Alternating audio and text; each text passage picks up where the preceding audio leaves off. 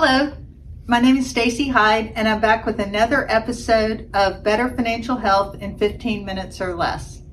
And what I'd like to talk about today is money. We kind of always think of it as being about math. And some people are like, oh, I'm bad at math, I'm bad with money. But that's really not what money is. Money is actually all about your feelings. And why do I say that? Think about how you feel when you have more money than you expected versus less, or when you have an unexpected repair bill. It causes all sorts of emotions to go on. It also, if you're married or share finances with somebody, it's also why the credit card bill can cause all sorts of havoc in a relationship, because it's about feelings. It's what that money represents.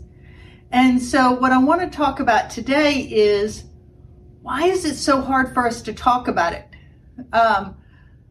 Somebody that I follow a lot and really respect, he's actually my coach, says that talking about money to some people is like grabbing hold of an electric fence, and it is to be avoided. That's actually not true. And so what you want to understand is talking about money can be very difficult, but once you understand what you're doing and understand about the feelings and try to tamp down the emotions, then it makes more sense. Because if money was all about math, then where does greed fit in? Where does fear put in? Where does the desire to help your kids fit in? It is about those feelings. And so what I would ask you to do is to think about it through that lens.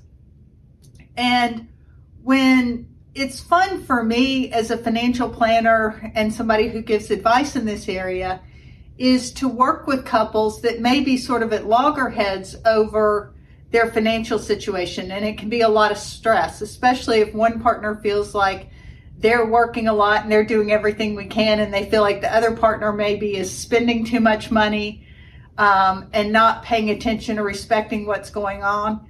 And then the other can be also true. The partner who is making more money may also feel like, well, I'm making all this money, I'm just going to spend all this, and that's causing the other partner to be very uncomfortable and unsettled, and it can cause all sorts of issues in the relationship.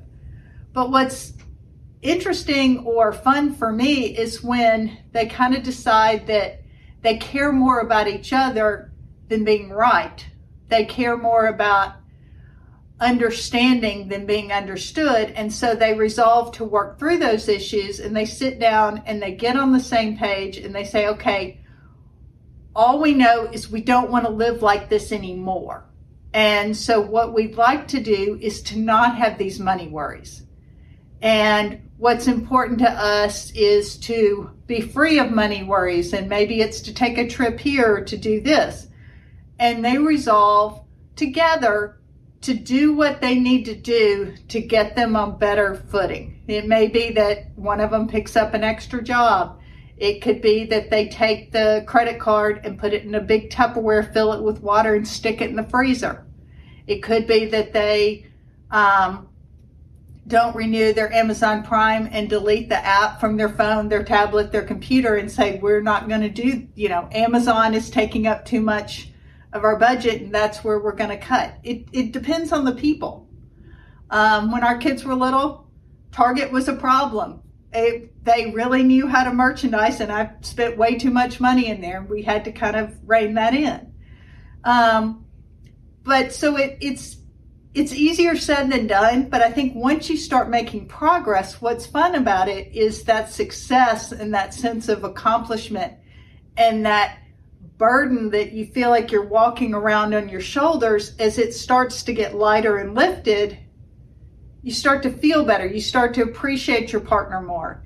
You start to feel more comfortable, and like there is light at the end of the tunnel, and it is going to be okay, and I am going to get to take that vacation.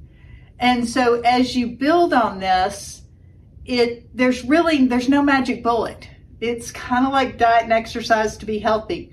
You have to decide to do it, and then you have to make it part of your lifestyle. And as you do that, and as you stop kind of being at fighting against each other and working together, you start to see real progress, and then you start having fun again. Life gets easier. And that really is the key. Yes, there's math to it. I'm not going to kid you. You have to spend less than you make, and you have to put some aside for a rainy day. But it is very, very evident to me that the more people really focus on living within their means, setting some money aside for a rainy day, the less emergencies they have, mostly because they take care of the small stuff before it becomes big stuff. And so I think that's really the key there, is to get on the same page that it's not going to be all one person's fault in almost all cases. I mean, there could be something that somebody just has some issues. But talk to somebody, whether it's a planner, whether it's a counselor, maybe it's somebody at your church. A lot of churches put on Financial Peace University. That's a great place to start. And really work together, and it's one step at a time, and you will come out on the other side of it feeling much better. And then the feelings that you have around money are more security-based and more comfortable. And they did a survey of retirees, and what they found was that financial plans were the most important plans for retirement. And I think because that is if you're worried about money, everything else gets magnified. But if you know that, we can pay our bills, we can do what we need to do, we can help our kids, then everything else feels remarkably easier. And it's going to be difficult right now because the cost of things have gone up a lot. We've really seen a lot of inflation.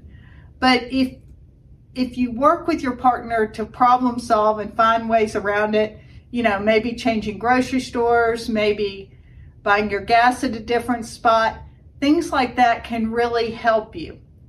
So unfortunately, there is no magic bullet. It is about doing the small things, because the small things will add up over time. And you just have to keep on keeping on and seek to understand. And then eventually you will also be understood, we hope, but you will also learn something and have more compassion, and it should help you understand the feelings that the other people have, because money is mostly about feelings and a little bit about math. Thanks for tuning in. This has been another episode of Better Financial Health in 15 minutes or less.